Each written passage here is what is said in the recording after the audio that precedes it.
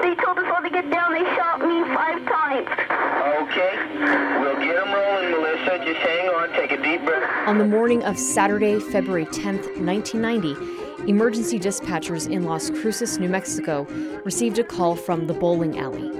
How many people are hurt? 1, 2, 3, 4, 5, 6, 7. 7 people had been shot at Las Cruces Bowl. You didn't ever expect something like that to happen here. 4 people, a teen girl, a father, and his 2 young children were killed, shot multiple times at point-blank range. Who shoots a 2.5-year-old child behind the head and walks away? 30 years later, the case is one of America's largest unsolved mass shootings. Do they really have the case open? That's all I want to know. The Las Cruces Bowling Alley Massacre in this episode of Borderland Crimes.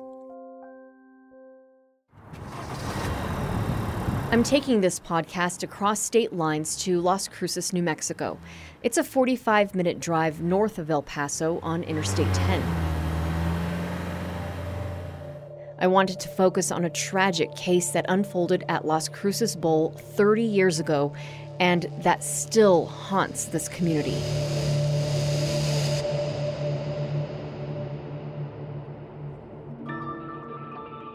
Even though Las Cruces is the second largest city in New Mexico next to Albuquerque, it's a small community. It had a population of roughly 62,000 people in 1990.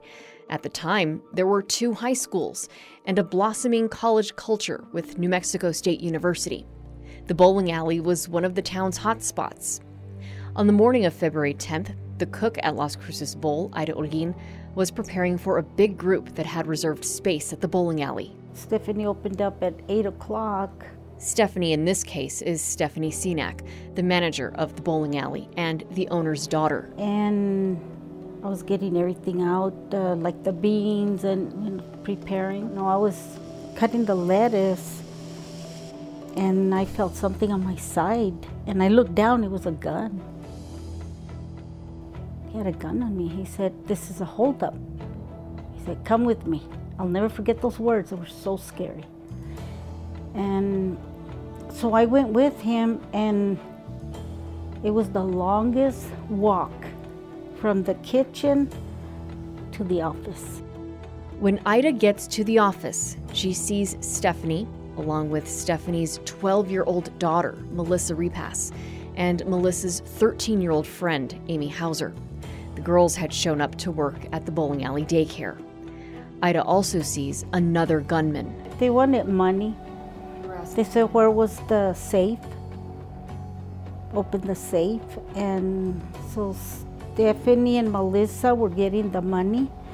Well, Stephanie was getting the money from the safe and giving it to Melissa, and Melissa would put it in the suitcase. The whole time, Ida is looking at the robbers. This guy looked like a dark complexion. I would have to say like Cubano. I'll get more into the robber's description later in this podcast.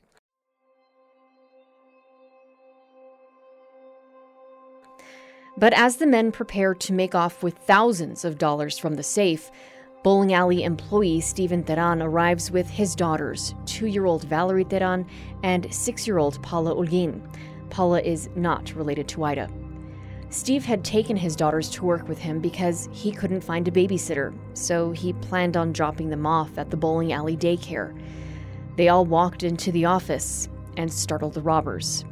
Ida recalls what she remembers to the best of her recollection. I heard the commotion when Steve walked in with the girls.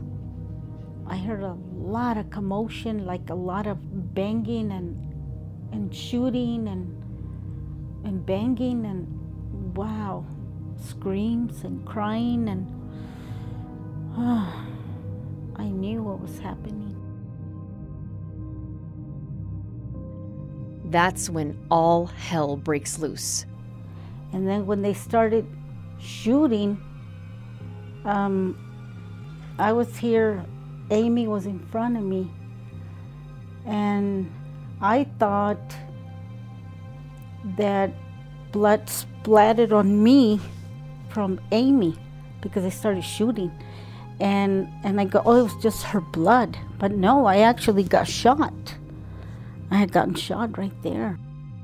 At this point in our interview, she starts rubbing the front of her upper right arm. And it was hot.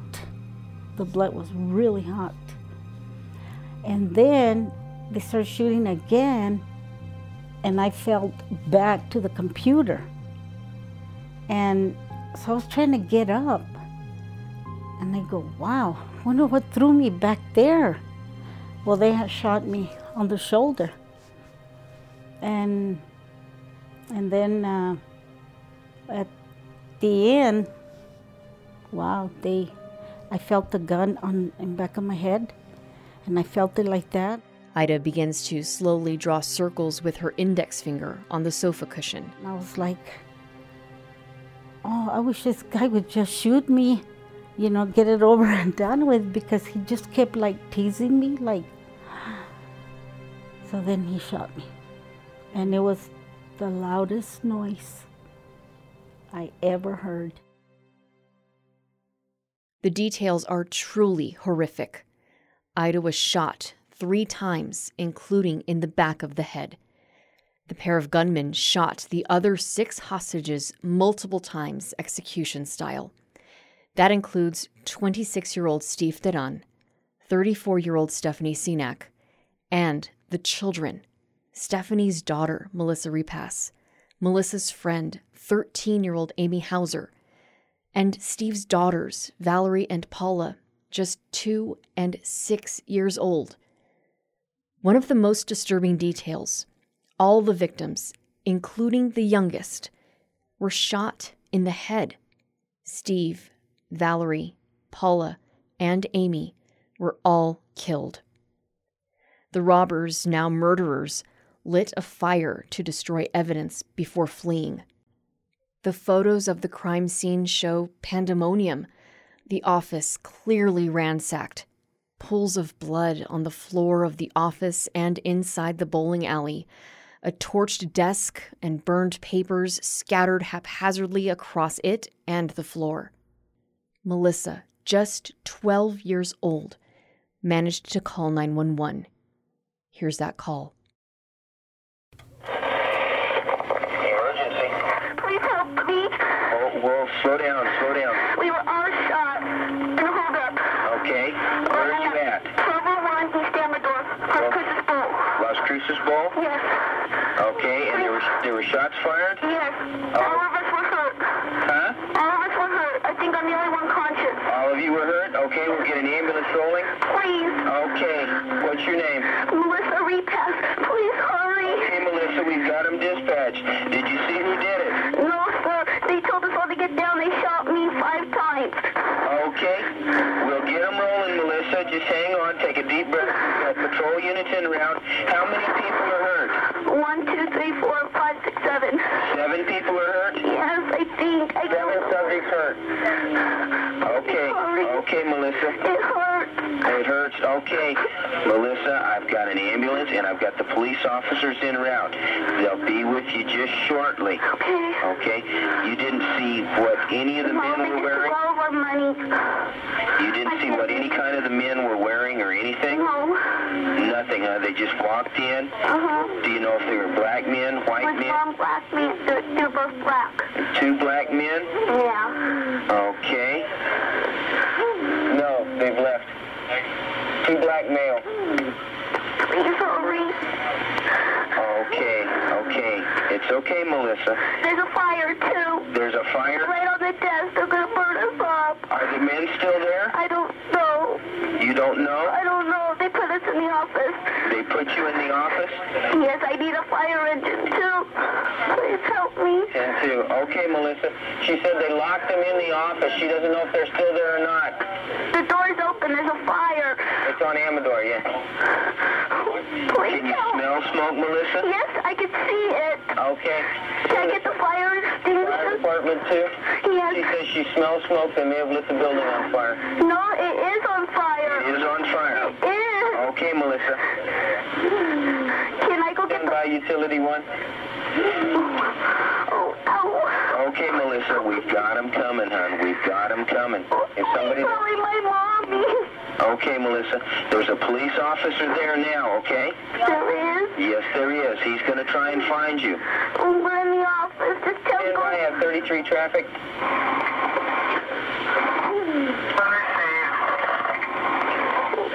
God. Okay. I'm gonna die. I know I'm gonna Hold on, die. Melissa. We've got the ambulance coming. They're just down the street. Huh? She advises all 7 are shot. They're injured. They're in the office. Where's the office at, You Melissa? go in the door to the front desk, and then you take a right, and we're right in the building. Okay. She says you go in to the first desk, take a right, and you're right there at the office. Okay, I'm giving the directions on how to get to you, to the police officers that are there. Oh, my God. Please help me. They're helping you, Melissa. We've got them rolling. Okay? You got to be brave. Got to be strong now. Okay? Oh, God. It's going to burn us right now. Okay. Can you see flames? Yeah. Okay. It's burning us. Okay. Oh, I got bullets in my feet. Okay. The bullets in my head. The bullets in your head, too? I can't. None of them are talking. I'm still here. Go ahead. I hear the officers telling you to get out. Get I out. can't. There's nobody else. Was that the police officer telling you to get out? Yeah. Then get out. Okay. Okay?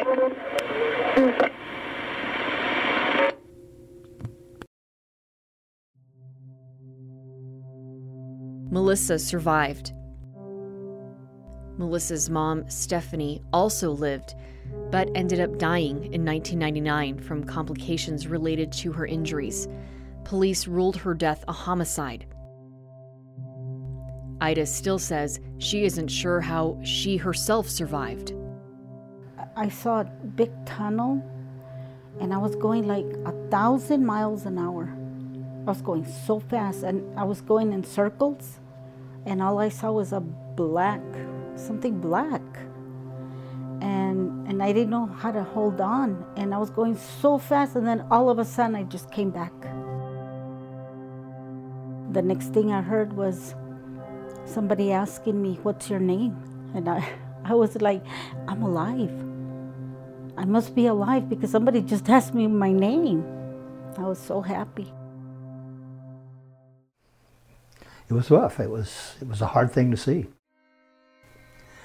I mean, the smoke-filled bodies, it wasn't good.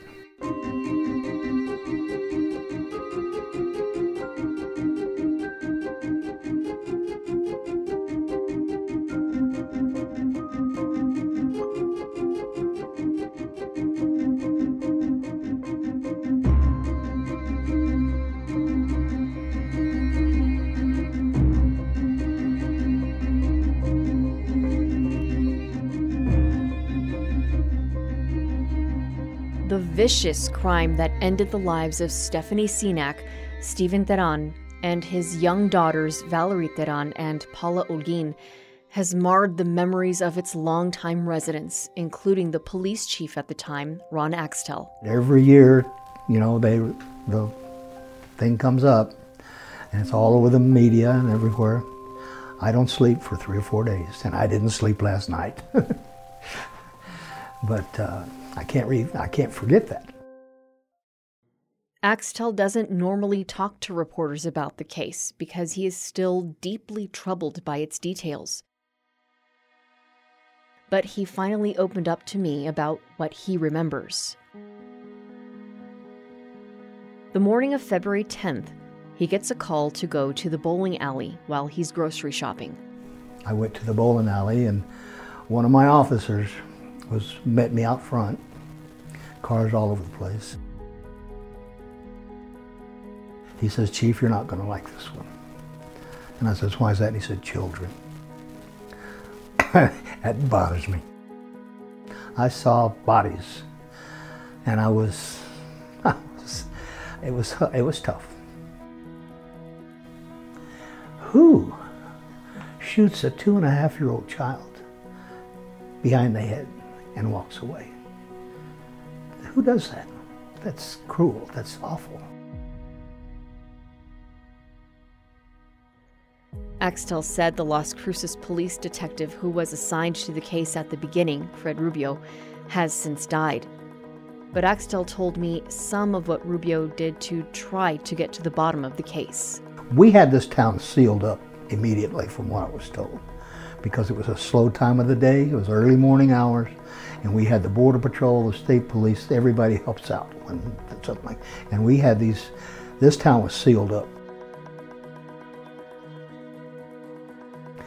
And Rubio worked himself to death to get that thing on that national wanted, dead or alive, for whatever it was. He was constantly on the phone browbeating people into getting that on the national news. And he worked very hard at that. So it wasn't like it wasn't known. It was very well known. The police sketches composed from the eyewitness descriptions of the suspects were prominently featured in local and national news. The initial drawings were made almost 2 weeks after the shooting happened. First it started off that the two culprits were black. And then it changed maybe Asian or Cuban or something. And then finally they wound up with Hispanic, dark Hispanic. One of the sketches depicts a man who looks to be in his late 20s to early 30s, with dark angled brows, full lips, and a thick mustache. Dark hair, cut short around his ears but longer in the back. The second man looked older, late 40s to early 50s, with hair that appeared to be longer, combed away from his face to reveal a lined forehead, a heavy brow, and lines around his mouth.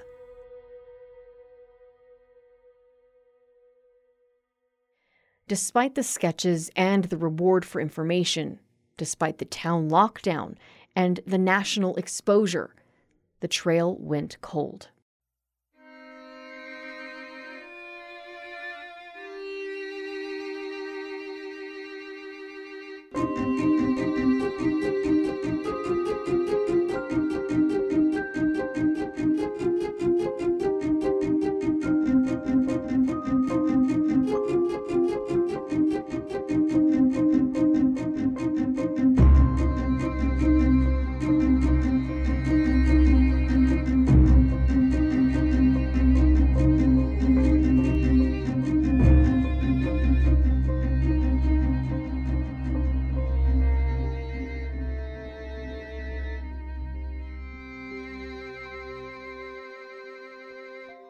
The days and months stretched on without resolution to the bowling alley massacre. Every year, for 30 years, local and regional media, including KVIA, ABC7, and neighboring El Paso, revisited the case. It's known as one of the bloodiest mass shootings in the state of New Mexico. According to police, 2 men walked into the Las Cruces bowling alley and shot 7 people. Victims and their families continued to plead for information that could solve the case, including Anthony Terán, who lost his brother Stephen and his nieces Valerie and Paula in the massacre. He spoke to ABC7 in 2014 ahead of the anniversary. This wasn't an accident. This wasn't a sickness. This is 2 people who went out there and purposefully took the lives of my family. We say closure, but it never will be a closure, but to bring some kind of resolution to this tragedy that even though they were taken, they were taken by somebody else's hand. The Las Cruces Police Department continued to scrutinize evidence. Every few years, a new detective was assigned to head up the investigation. Each brought a new set of eyes. And for now retired Detective Mark Myers, personal memories of the case. I was in college when it happened. I was a senior in college, and was just working, going to school. Felt pretty weird at the time because you didn't ever expect something like that to happen here. Myers joined the force about a year and a half after the massacre. You know, we kind of worked under the shadow of the bowling alley for my whole career. During our interview, Myers constantly shifted in his chair and rubbed his bald head. He told me later, talking about the massacre bothers him, and I could feel the tension as we talked. About 10 years after the crime occurred, he asked to oversee the case. Yeah, that was, it was kind of daunting, right? So even I wasn't really prepared for how much information there was. I mean, they were just boxes already, so it took me a long time to get through all the information. Myers told me he was sure he would be the one to solve it. You know, I was probably kind of cocky and a little arrogant at the time, and when I got it, I really requested it because I thought I had a pretty good lead from an informant. So I requested it, and I was pretty cocky, and I was pretty sure that information was good. He thought he had a hot lead. I had arrested a guy from northern New Mexico, and he gave up a name of a guy who he said was the older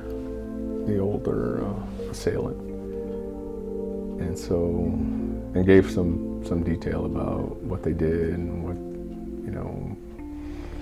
And so it seemed pretty good, and when I pulled the guy's mugshot, I mean, he was a dead ringer for the older composite, so I kind of ran with it and went through all the information and read the case books and looked over all the evidence before I really went after the guy. And of course, it didn't pan out. And what happened? How come it didn't pan out? He had died in a car wreck before the bowling alley, a couple weeks before the bowling alley even occurred. Once that lead fizzled out, Detective Myers said he started all over. He went back to the evidence and reanalyzed everything. The folks that worked it prior to me, they didn't really leave any stone unturned. Every lead that came in got investigated. I didn't even go, you know, when I went back through and reread everything, there were a couple people I went back and interviewed, but not because they hadn't been interviewed. I re-interviewed some folks just hoping that with time maybe they remembered something else, or maybe they would have a change of heart if they knew more than what they were telling. But there was nothing that wasn't done. From what I've learned in my years talking to police, detectives don't form a theory about what happened. They let evidence tell the story. You know, I tried to just stick to what we knew. We knew we had a robbery homicide. Myers used the evidence to create a profile of who was likely responsible. I did believe it was someone from the community because to know, you know, at the time there wasn't a lot to do here. You know, you could go to the movies, you could go bowling. I think there was a skating rink still. I mean, there just wasn't a lot to do. And you could go to the bar and, you know, and the best of both worlds, right? You hit it on a Saturday morning, you know that it's a popular place, there's a bowling alley and a bar. And so they probably knew that there'd be a decent amount of money there. And he took that profile a step further based on the sketches and the witness accounts of what went on in the office before the massacre. Listen to what he thinks came of at least one of the suspects. I think that, honestly, I think that at this point, looking back on it, I'm guessing, of course, but I imagine that one or both of those individuals, at least one for sure, was either killed or passed away, or because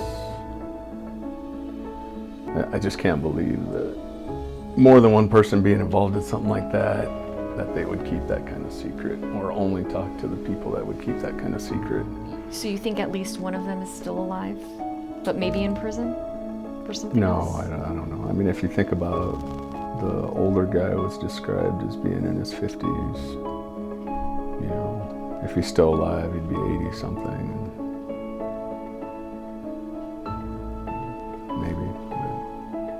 What about the other guy?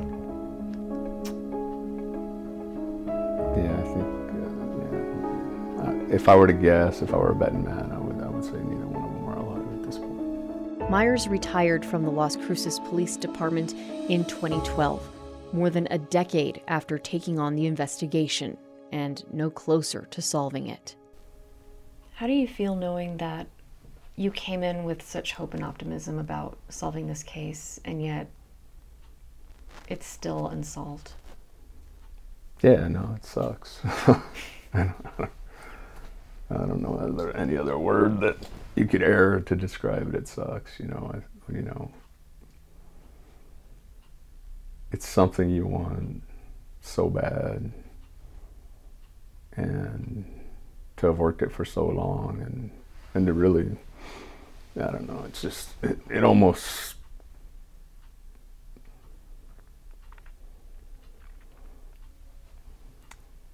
yeah, I don't know, just kind of makes your career almost incomplete to a point, because you don't want to walk away from it.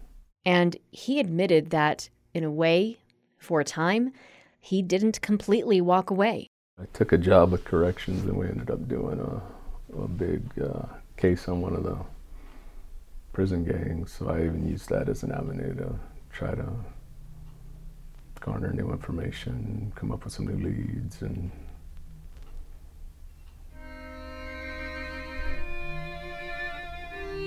struck out there too.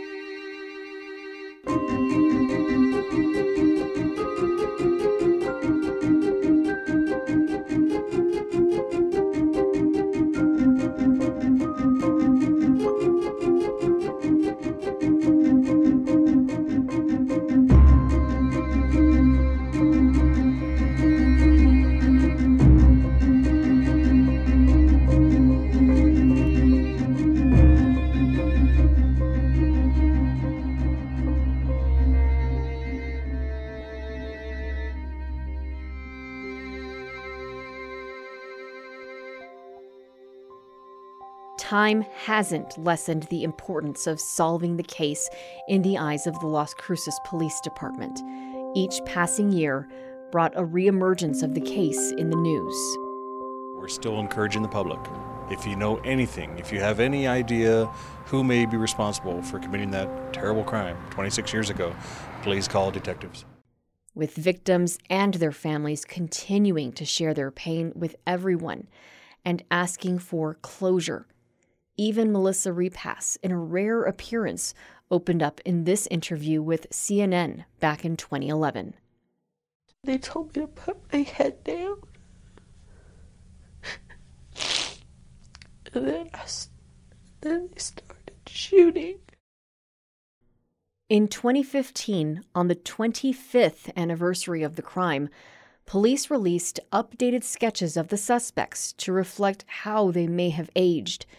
They show the two men with the same blank stares, but with receding hairlines and more prominent wrinkles on their foreheads.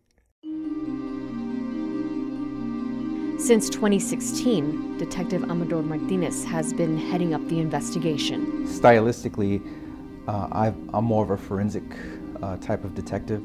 I believe strongly that there's some piece of evidence that's going to break this open. We spoke to Detective Martinez inside a conference room at the Las Cruces Police Department headquarters. He brought along a large brown accordion file, 2 4-inch 3-ring binders, and a long manila envelope filled with photo negatives. He began to spread out on the conference table a sampling of the evidence that has been collected over the last 30 years. These are some of the items that I've come across in the case file for the Las Cruces Bowling Alley Massacre. There's some original renderings, some photographs of the scene itself, some copies or reprints of fingerprints that we've gone through. Lots of fingerprints, images of the burned office inside of the bowling alley, and photographs of footprints in the dirt outside. Martinez said it's just a fraction of the evidence in the case. When he took the lead, he did what his predecessors had done. Martinez sent evidence to the lab in Santa Fe to be reevaluated with advanced forensic technology. but I also kind of brought in my twist on things. So I sent up some stuff that hadn't been sent before for DNA evaluation.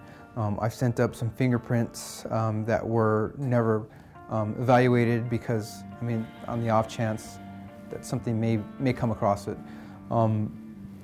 So I've done some things different than my predecessors, but I think along the lines, we are all kind of forensic based and realize that something amongst what we have is going to tell us what happened. I've done some other interviews outside of the original victims and victims' families. I've been fortunate enough to be allowed to travel to other states to make contact with individuals who were either suspects or witnesses.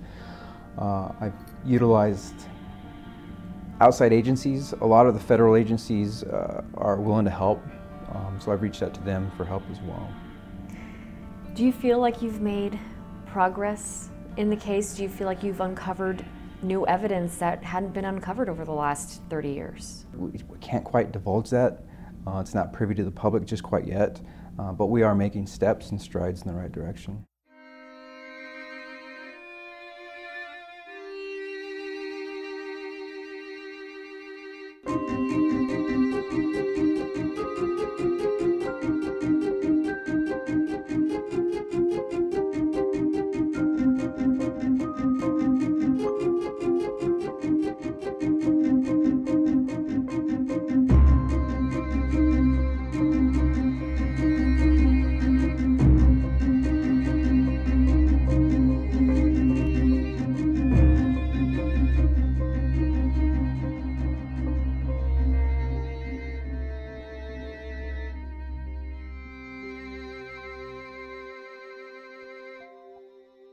We live in a time when updated forensic technology is helping crack cold cases of all ages. So it's easy for those of us on the outside of the investigation to speculate about how the case was handled, both in the past and the present. Detective Amador Martinez knows there are questions. You know, why? What's taking so long? I read a blurb in an article one time where one of the family members was saying cases like this, you know, they don't go unsolved. So what's the holdup? What's the problem? That's what Steve Teran's brother Anthony told ABC7 in an interview in 2017. We are in this situation 27 years later is unbelievable. In a small town like Las Cruces, where people know everybody, with children being killed out there, how can this still be unsolved 27 years later? I mean, I wish I had the answer to that, but at this time I don't. Former Chief Ron Axtell pointed out the main roadblock. Were there no identifiable fingerprints or... Well, you have to understand that in most crime scenes of this nature that the first responders, whether they be police, fire, whoever, probably damage potential evidence when they're getting in there to save lives or put out fires or whatever they're doing, and I'm sure some of that happened. I think a fire extinguisher were used to put the fire out. They'd set the fire in the office or something, and so damage was done to anything there.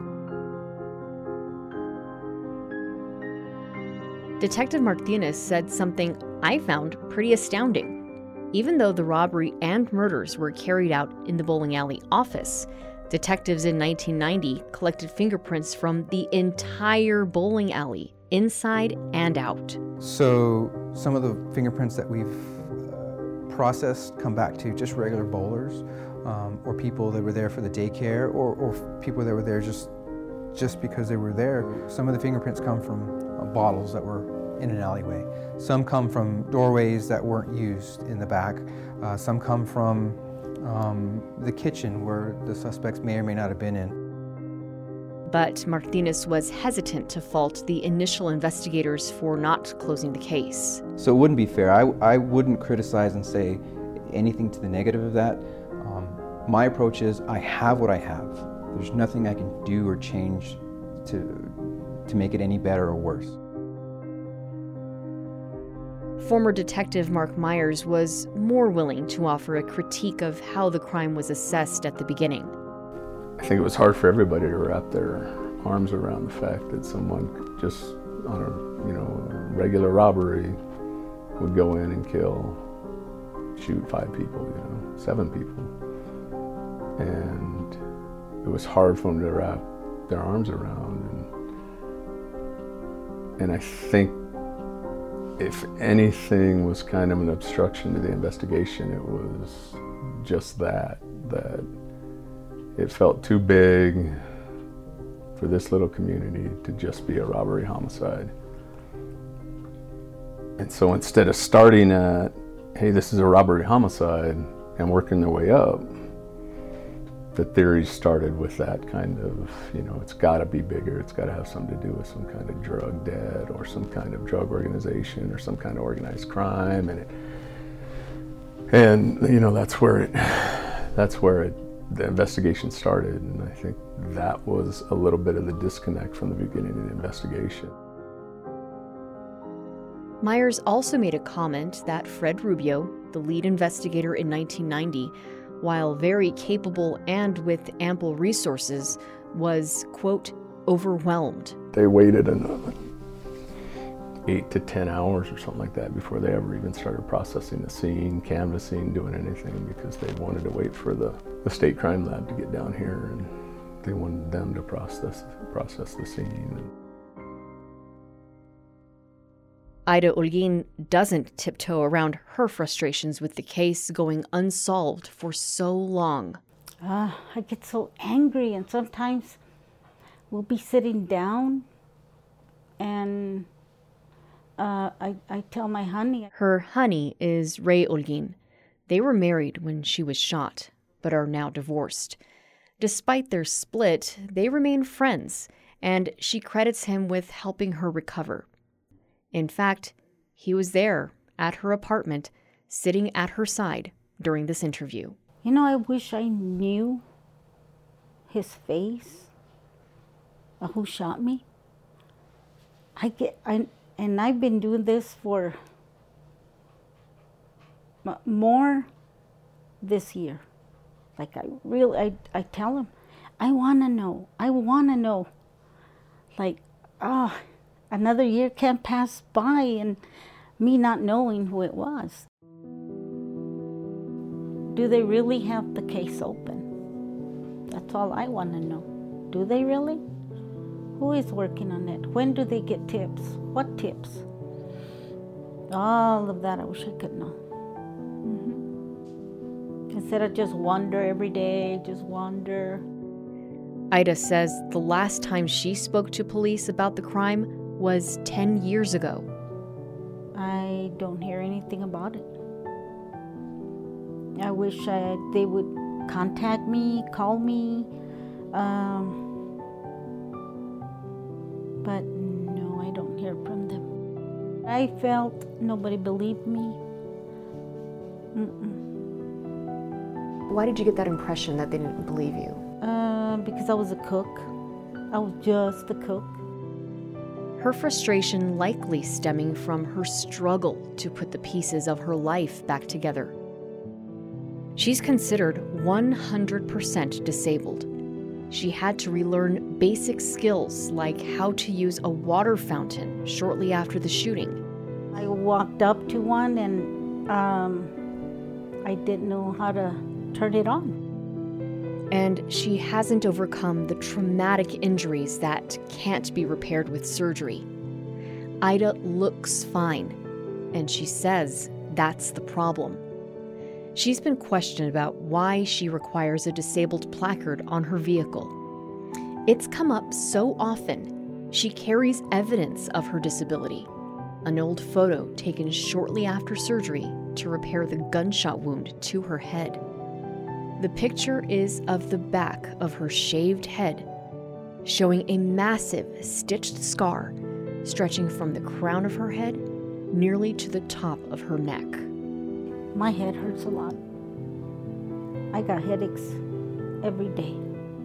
Every day. Every night, every morning I get up with headaches. I used to sleep on the couch, and I stayed on the couch like I would just get up and go to the bathroom, but everything else I'd just be laying down, laying down, laying down. All my kids were like, you know, they were growing up and see me on the couch, and that was sad. And I wish I could still be doing that. But I go places, I go here, there, and then come right back. I'll go somewhere and then I want to come home. Just take me home. We'll go to a restaurant. I love McDonald's. And I panic. I guess I'll never feel safe, ever. I'll never feel safe. Ida is getting ready to leave town to visit her sister. She's been doing it for years since the massacre. She tells me she can't stand to be in her hometown around the anniversary. I'd say I've had more bad times than good days. Because no matter where I go, what we're doing, I'll have a good time, but it's back here. Always looking around, and that just, it's tiring. Many of us will never forget what happened inside a Las Cruces bowling alley. 2 gunmen shot 7 people in the head. They called it the Las Cruces Bowling Alley Massacre. A documentary profiling the Las Cruces Bowling Alley Massacre was released in theaters around the 20th anniversary of the case in 2010. Answers to what had happened. The filmmaker, Charlie Min, focused on speculation swirling around town that the bowling alley owner, Ron Cenac, was tied to the murderers, alleging he and his sons had connections to drugs and cartels. We're pleading for assistance from the public. Remember, Cenac's daughter Stephanie and granddaughter Melissa were both shot during the attack, and Stephanie has since died. Ida tells me she had suspected something similar about the Cenacs. Obviously, it had to have been drug-related. It had to have been. It couldn't have been anything else because they went and looked for the money. I would see a lot of people in and out from his office, and it just seemed everything was like, of course, I just did my job, you know. Cenac no longer lives in Las Cruces. The last time he spoke to ABC7, around 2010, he was 75 and living in Mississippi. Here's what he told our reporter about his involvement with the case. I would go to the police station every morning and ask them, what's the latest? What's the deal? Every morning I stopped there. Every day. The people are going to believe what they want to believe. And there's nothing I can say that's going to change their mind. Former Detective Mark Myers says the rumors about the Cenacs were vetted. I mean, that was a theory from the beginning. I mean, but I'll tell you what, it was also one of the most investigated aspects of the case. You know, I can tell you that, I mean, they went through all the finances, all the associates, and they could just never come up with a legitimate connection between Ron and the murders. Myers points out Cenac was defensive, but cooperated with the investigation. To be fair as well, I mean, there's no absolutes in this thing, so could there be a nexus between him that was just never discovered? Maybe. But I wouldn't know with all my experience how to get there, because I mean, all the channels were, I mean, I also don't want to sit here and say, hey, there's absolutely no way on earth Ron Cenac could have been a motive for why these people were killed. I wouldn't say that either. And I asked Detective Amador Martinez about the rumors and whether Cenac is ruled out of the investigation. So on that question, I wish I could answer, but I can't. That's information we haven't quite concluded yet. We don't have the answer to that yet. When will we have the answers? It's the question that, even after 30 years, police are working to resolve. And no one seems to be giving up hope that the answers will one day be known, not Detectives Martinez and Myers, Chief Axtell, or Anthony and Ida, that the missing information just simply has to get to authorities. I am a firm believer that somebody out there knows something about this. Somebody holds a piece that will allow us to crack this case. I mean, if there's anybody out there still that knows anything about it, I would, as always, beg them to come forward. I mean, the amount of devastation that incident caused to the city, to the families involved, it's unimaginable, and it needs to be reconciled. I think that all things will be solved someday. You know, I've seen so many things happen that were solved many years later. And I think that this will be solved somehow. It may not be done here on Earth, but it'll be solved. Having to go through this and drag it out year after year, day after day, it's very frustrating to still be at square one 30 years later.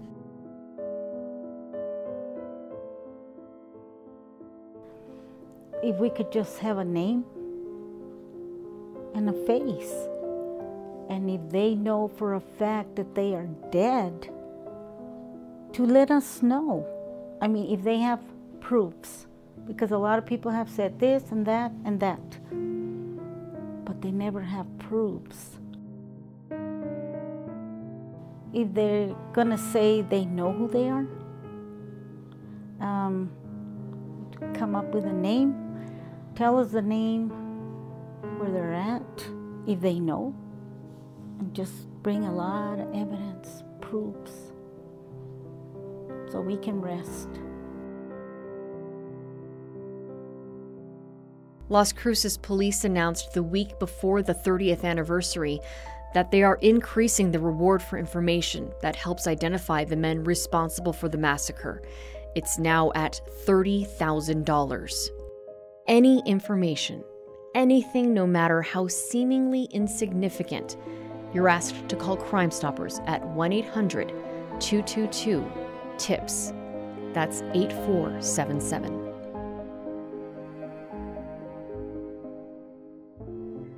Thank you to Ida Holguin, a woman who has suffered much, yet finds value in sharing her horrific story in hopes that it leads to closure.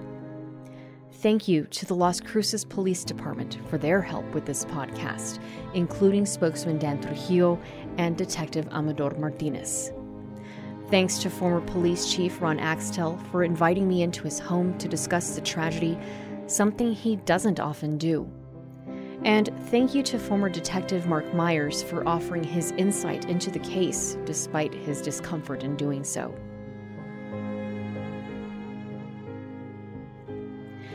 This has been Borderland Crimes, a podcast brought to you by KVIA-TV ABC 7.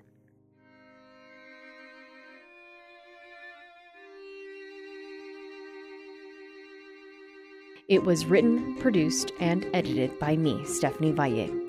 It was co-produced by Tom Scott, the ABC 7 New Mexico News Operations Manager.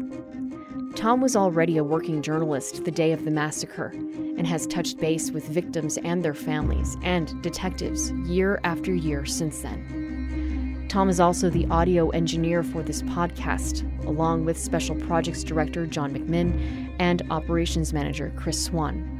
Our news director is Brenda Deanda Swan.